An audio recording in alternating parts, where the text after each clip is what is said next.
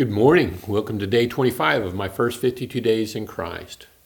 I just realized that all of my comments so far have been addressed to the students and not to the discipling partners. You're reading these books, this book too, and doing the assignments. And so I want to commend you for caring enough about the young Christian you're working with to help them and to work with them.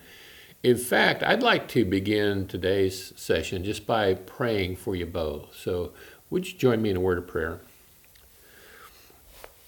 Dear Father, this is a very important thing that we're doing, this learning your word. And it's something that's going to be with us for so long. And so God, I just pray that you would be with this student right now who is watching this video and reading the passages and reading through the New Testament. God, I pray that you would bless their lives. I pray that they will come to receive some of the blessings that I have in my life, just the blessing of knowing your word and knowing that you're with me.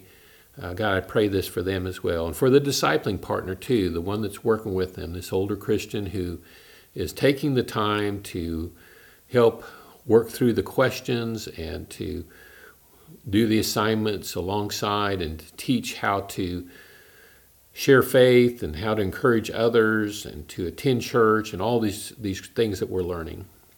God, I just pray that you would bless our time today. We're going to be in your word and we're going to be learning some things about your church. I pray that we will become what we read, that we will imitate the example that we see that you've set forth in your word. Thank you for being with us today. It's through Christ we pray. Amen. I appreciate you being with us today and look forward to our time. We're going to be in the book of Acts again. And you started Acts yesterday, and there's things that you may have picked up on where Acts talks a lot about the way that the first century Christians, how they gave. We know that in Acts chapter 2 was the beginning of the church, and in Acts chapter 2, verse 45 talks about how they would sell their properties and their possessions and they would share with anyone to the extent that they had need. In chapter 4 also talks about that there was no needy person among them.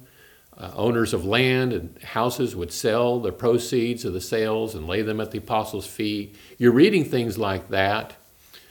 And what I'm hoping you get out of that, they didn't give money so much in the first century. It wasn't really a monetary society like we are today, but we do give of our money. We put our money in the offering. They made great sacrifice. And why were they willing to do that? Well, obviously it was because of their faith. And so what I'm hoping you will get out of that is that when you give, it should be done in faith. Enjoy your reading today. You're going to be reading Acts chapter 5 through chapter 8. Go ahead and read that this time, and then we'll talk some more.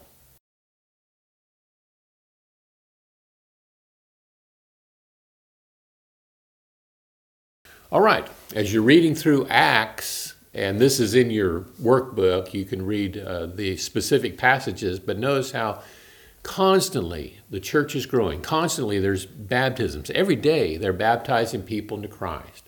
And this is really what Jesus intended for his church. He designed it so it would grow.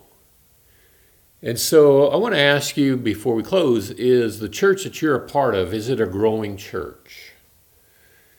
And if not, what could you do to help the church to grow? Ask. Talk to the church leaders. Ask somebody about what you can do to help the church to grow.